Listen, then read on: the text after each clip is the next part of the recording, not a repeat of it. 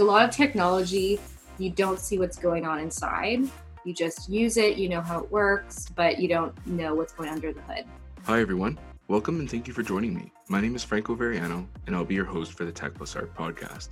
Tech Plus Art is the community for curious individuals and creators who are looking to make a dent in the universe. Together, we're exploring the new frontiers of creativity, humanity, and how emerging technologies will continue to shape our culture, professions, products, and much more. Join me on this journey as we speak with artists, makers, researchers, designers, and creators from all backgrounds and fields. Tech Plus Art is an inclusive community and we make all our content for you. So we want to hear from you. If you've got any suggestions, topics you'd like us to explore, or contribute to yourself, let us know on Twitter or via the website. You can check us out at maketechart.com or at maketechart everywhere else. So with that said, let's get to today's episode. Today we're joined by Lee Jones, a researcher at Carleton University's Creative Interactions Lab. Lee is there pursuing her PhD and exploring topics related to wearables, e-textiles, and code design. She's also a prolific creator and routinely delivers workshops around her work for the public. Lee has created an easy-to-use e-textile prototyping toolkit for one of these workshops called Electro Stitches. She's also been a fellow at the Open Style Lab in New York City and is currently doing a virtual artist in residency with Damon. I highly recommend checking out Lee's incredible work online at leejones.ca, as well as in the show notes below. So with that said, let's get started. Hey Lee, thanks so much for being on the show today. Thanks for having me. Yeah, the pleasure is all mine. Thank you so much for taking the time to be on the show and for coming in to share all of the cool things that you've got going on. But before we dive into that, can you tell us a little bit more about yourself and what set you on the journey that you're on now? So I'm currently a PhD student at Carleton University with the Creative Interactions Lab. I have a really windy path to getting into tech. So I started off actually in art history for my undergrad. In second year, I had this really, really cool class called Art and Technology. And the best part about it is that suddenly the artists were all alive. So in all the other courses like Renaissance, art history and stuff like that, we're talking about people who've passed. But with art and technology, you could email these people, ask them questions, and they sometimes would respond, which was really exciting for me. So based on that class, I actually started this fun little blog called Art and Science Journal during my undergrad. And it was just like basically an opportunity that I could email these artists and get them to answer my questions. And with that, the artwork just felt so relevant to like the world we're living in. And especially me being a millennial and like going through the whole social media, all the artworks just felt very like what we're experiencing right now. So I just wanted to get more involved with that. And I found this awesome program after my undergrad called Digital Futures at OCAD. And it's this really unique and interesting program because it's a technology program that's made for artists. So usually when you go into a tech program, they're expecting some kind of level of background in that field, especially at the graduate level. But with this one, it was like made for people who are artists and had undergrads in art. And so they really went from the beginning and taught us all the intro steps. And then we were able to do a lot of cool stuff with very little tech. So it was a great introduction. And then now I just got so interested that I'm now doing like PhD in digital media. So I fell in love. Yeah, very exciting. And I definitely want to explore a lot of the things that you mentioned in there. But was that class that you mentioned a moment ago your first exposure to creative technology? Yeah, totally. So like one of the first artworks they talked about was this really famous, I think kind of started the field. It's by Namjoon Paik and it's called TV Buddha. And it's just this meditative Buddha that's staring at a TV. But it felt very relevant for the 70s, but it's even like more relevant now when we think of like Netflix and how we live our lives. So this stuff just felt so relevant to everything that I was experiencing. So what really drove you into this area? Out of all of the things that you saw when you came across, creative technology, what was it about textiles that really fascinated you? I feel like it's so unexpected.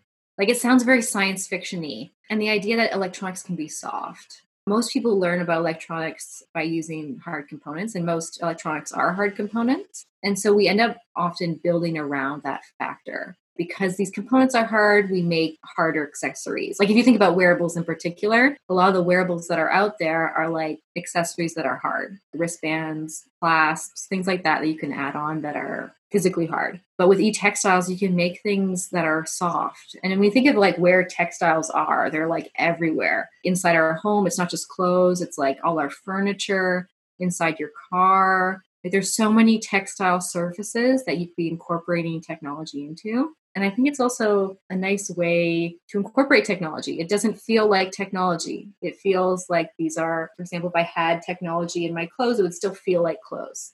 It wouldn't feel like technology. I think that's really exciting to be able to incorporate technology in these unexpected areas. That's super cool. And so you mentioned the Digital Futures program at the Ontario College of Art and Design, OCAD. Can you share a little bit more about how it really was tailored towards artists versus developers and the advantages of that approach are based on your experience? Yeah, I think it's interesting now because I've been able to TA a few classes for programmers for my PhD, and the way that they learn coding is very different. So in the ones that I've been TAing, it's still important stuff that they're doing, but the way they learn code is like, okay, let's calculate the measurements of a triangle and make a program that prints it out. Whereas artists, they usually want to get things visual or auditory or, whatever their creative expression is, like right away. So they tend to use different tools. Like, for example, we used a lot of processing at first and then got into some other languages afterwards.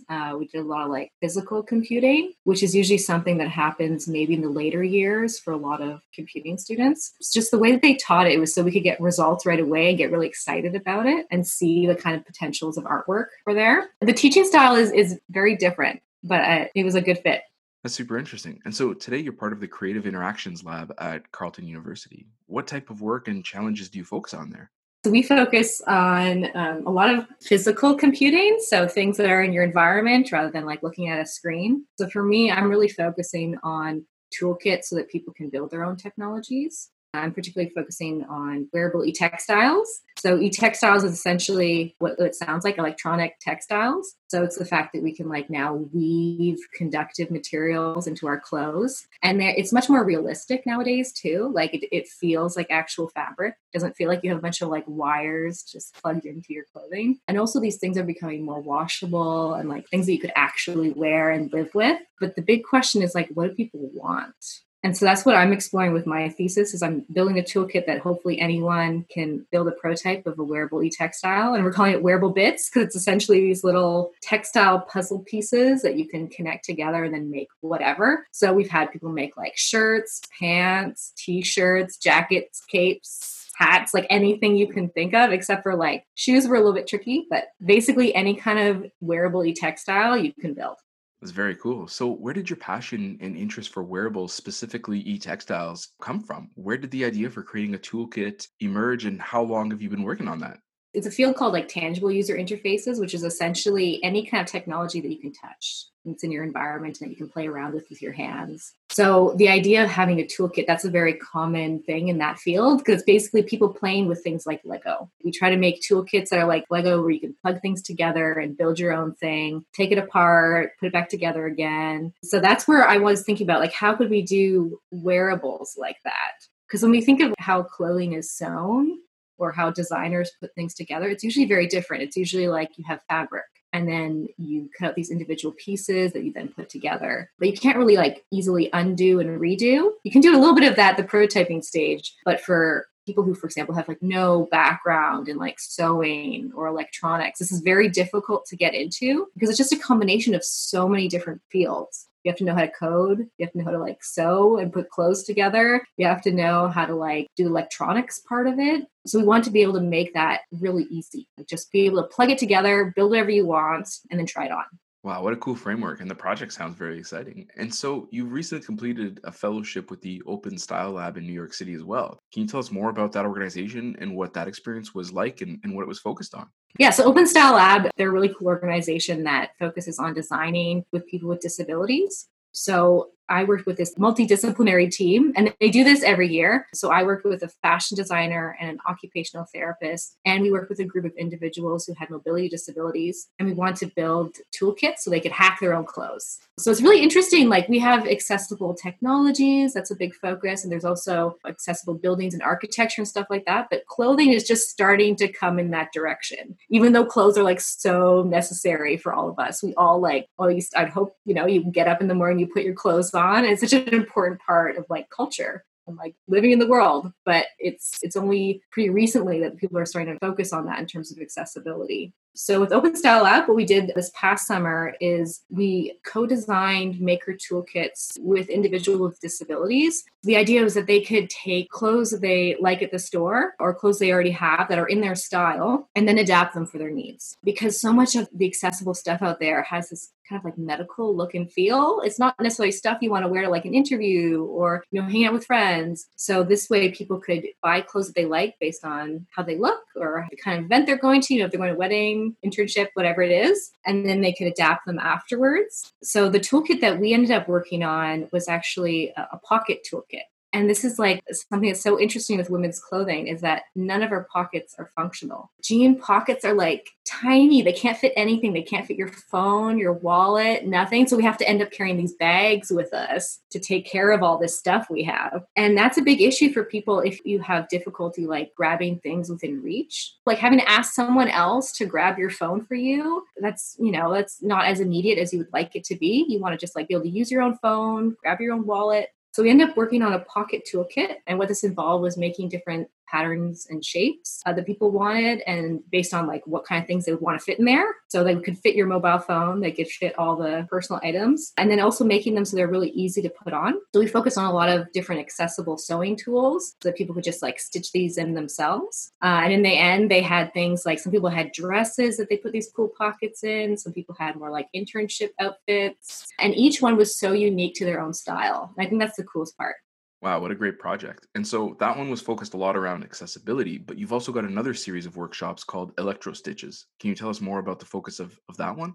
Yeah, so Electro Stitches is all about combining craft with electronics. So it's really useful for artists too to get into electronics by doing handcrafts because it's something that they usually do anyway. So like if you're a woodworker, how can you incorporate electronics into your work? Or for me, e-textiles, how can I like sew electronics in? And the cool thing about the way that these workshops are done is that it focuses on like the raw materials so you can build your own components. So for example, when I started with electronics, I had to buy like $300 worth of kit with individual pre-made components that I just plugged into my projects. And I didn't necessarily know what was inside, but I just knew how it would work in this context. With Electro Stitches, people learn how to use the raw materials to build their own sensors and actuators and things. So for example, if you're like a performance artist and you're making an outfit for dancing, you can make your own custom sensor that will look good on that outfit and also do what you want it to. So it's nice, especially for artists, to be able to have that control over how something looks. So it's not just like a bunch of wires sticking out of your outfit. It actually looks with the aesthetics that you want it to have. And it's also cool that people who have these craft backgrounds, they can get right into electronics. Like they can use their craft knowledge to then build a circuit. So for example, there's a textile artist that I work with a lot called Greta Grip, and she is a knitter. And so with the e-textile workshops, she's been able to learn how to use conductive yarns and threads in order to build interactive wearables. And it transfers really well for artists to be able to use their materials, but also build electronics with it. And so when you deliver these workshops and think about improving your toolkits for approachability, like what thinking do you go through about those experiences as products and helping people achieve their needs and their ideas? So it's cool when things aren't like a black box. Like a lot of technology, you don't see what's going on inside. You just use it, you know how it works, but you don't know what's going under the hood. And then with a lot of the Electro Stitches stuff, and also with my own thesis toolkit, people can still see all the circuits, and they're very visual because it's been sewn into something. You can actually see, a button is when two conductive pieces come together. So I think it's an easier way to understand what's going on underneath. And same with artists. If they're building their own, for example, a dance outfit or something, they're building their own tilt sensor. You can actually see how it works when they're moving around. So there's a visibility to what's going on underneath. Yeah, that makes a lot of sense. And so, touching on the idea or a topic of visibility into what's happening underneath, based on your experience in this space, what do you think is missing? What do you wish existed or that people were more aware of? I think there's a huge focus on optimization instead of creativity. So because I work in wearables, that's just what I know. But all the wearables out there are so boring. They're so boring. They're all about trying to like self-improve, trying to make you fit, trying to make you like optimally productive. And people are not using them as much either. Like a lot of people buy a wearable. I know I did. I've gone through several wearables and then they use it for a little bit. It's new, it's fun. And then eventually they drop it. And there's also some interesting things that are like, I heard that the 10,000 step thing was actually like a technology limitation. So the fact that we think we need to walk 10,000 steps a day was actually something that came from like the old pedometers. It was like, oh, we can't keep that much info. But I think that by building these types of toolkits where people can get more creative, make things that are more unique, they'll actually make things for themselves and their own unique circumstances, and we'll get things that are really fun. One example that I have from my Wearable Bits workshops, someone made a flapper dress, like a 1920s Great Gatsby dress, where the entire fringe of the dress was like a stroke sensor. So as you were like moving around, it would notice that your arms are moving and could start to make music. So people will make things that are more whimsical and more creative, I think, if we like open it up away from just optimization. Yeah, I definitely agree. And that's an excellent insight into how this space is currently organized around something that's, much simpler to market and sell. And so if you think that people will dive into the space, purely to make things that are unique or respond to a specific need that they have, what does that mean for the future of this space? Where do you think textiles and wearables are headed? Yeah, I'm so excited about the maker movement. So the idea with the maker movement is that essentially you're trying to help people become makers instead of consumers. So people have probably heard of this with like 3D printers and laser cutters and things like that. But there's a lot of tools that are being made to help people get into that creative space and to make it easier. We'll see where that all goes with this virus though, because there's no more communal spaces like that, but we'll see. I think having easy access to these tools is really important. So right now, a lot of these like maker spaces are within a university or within an institution. So for example, I have access to these tools because I'm in a university. And there's some universities that are trying to open it up and make public days, which is really awesome. But the other thing is like, how do we get people into these spaces? And that's an interesting part of the Electro Stitches workshops is that I find because they're framed in this way, you get a lot of people who are not usually the makerspace typical attendees. Like when I do workshops at makerspaces, it tends to be a lot of like engineers or people who already know about this space through classes and things like that. Whereas when I do the Electro Stitches workshops, it's a lot of like crafters and like people who would also benefit from these types of tools. So I guess that's the biggest challenge now is figuring out how we can make these places more inclusive, how we can bring people in. We'll see. So obviously textile manufacturing is something that's been around for a long time and it's been outsourced to other parts of the world and is even moving towards fast fashion faster than most of us probably realize what that means for the planet. So do you think there will be commercial adoption of this type of technology, or is it really a maker-driven movement where it stays pretty niche and individuals just make what they themselves need based on some individual use cases versus a big adoption towards mass production? I feel like a lot more people are becoming aware of fast fashion. And there's a lot of people who are more into like the wear and repair. Like it's still niche, but it's becoming more of a thing to like recycle your clothes, like figure out how you can repair them instead. I think that's a fun area that e-textiles might go in. It's like, how could we maybe make repair kits or something where when people are fixing their clothes, they can add this technology in, or maybe like things like if you have a hole in your clothes, you add a patch. There's a lot of fun things that we could do there where people are trying to repair and not be involved in fast fashion. And I think especially now, I mean, this virus thing is very, very sudden, but I've seen people get more local in this way. We're not buying things from far away because we don't know if it will come right now, but we'll see where it goes. Yeah, absolutely. That's super interesting. And so you mentioned really briefly about augmenting the fabrics and clothes that we're already familiar with. Do you see textiles as the physical version or equivalents to some of these new emerging technologies, where instead of overlaying graphics and experiences, we're weaving tech into our clothes instead? And if so, do you see any privacy concerns kind of emerging from this space, or is it too early for that?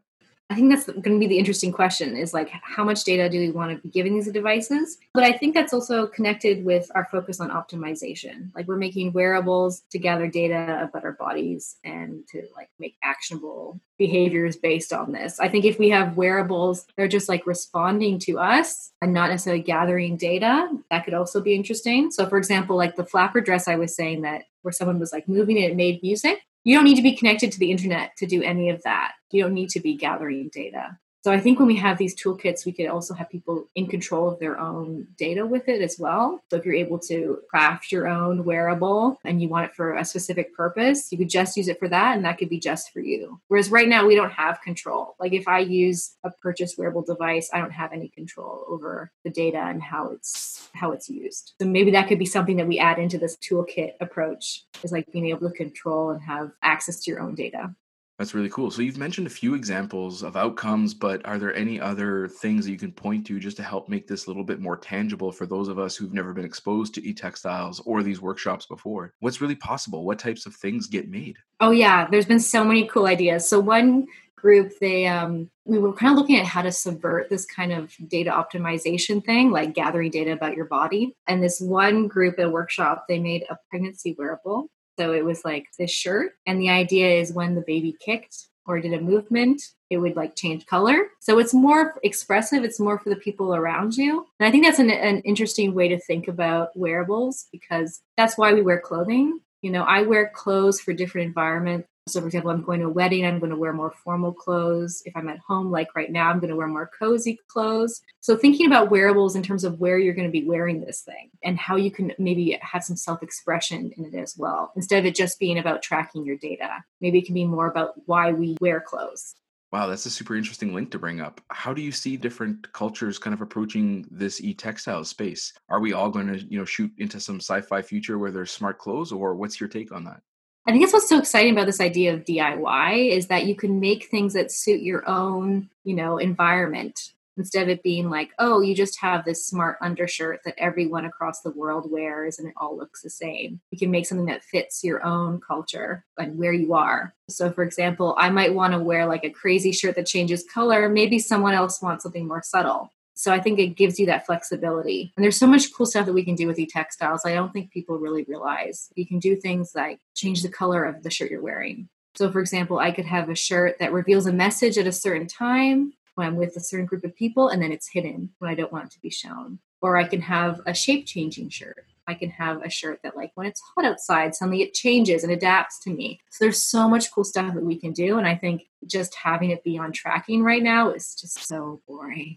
Yeah, absolutely. That's super cool. And so, with all that being said, are there any upcoming focuses or projects that you're working on in the near future and are able to share? Yeah, so this virus has actually changed everything. So all my workshops for the spring and summer have been canceled, but I'm doing an artist residency this month to try to bring them online, like to make them free and so people can just hack away at stuff. So with this artist residency, I'm turning all the Electro Stitches workshops into basically a website. And right now there's just like the list of tools that people can purchase for them so they can prepare for next month when it launches. But I'm really excited about this because it means it can expand beyond just Ottawa. It means that people who are in other cities can also get involved. And I'm going to be focusing particularly on electronics that people can find around the home. So things like your spoons are likely conductive, so you can incorporate them in fun ways, or other things that you might have that you can just pick up and add to your circuits. So I think this will be a fun new challenge doing everything at home. And it's also a great opportunity to get everything online. Oh, super cool. Where's that residency based out of? It's at Daemon,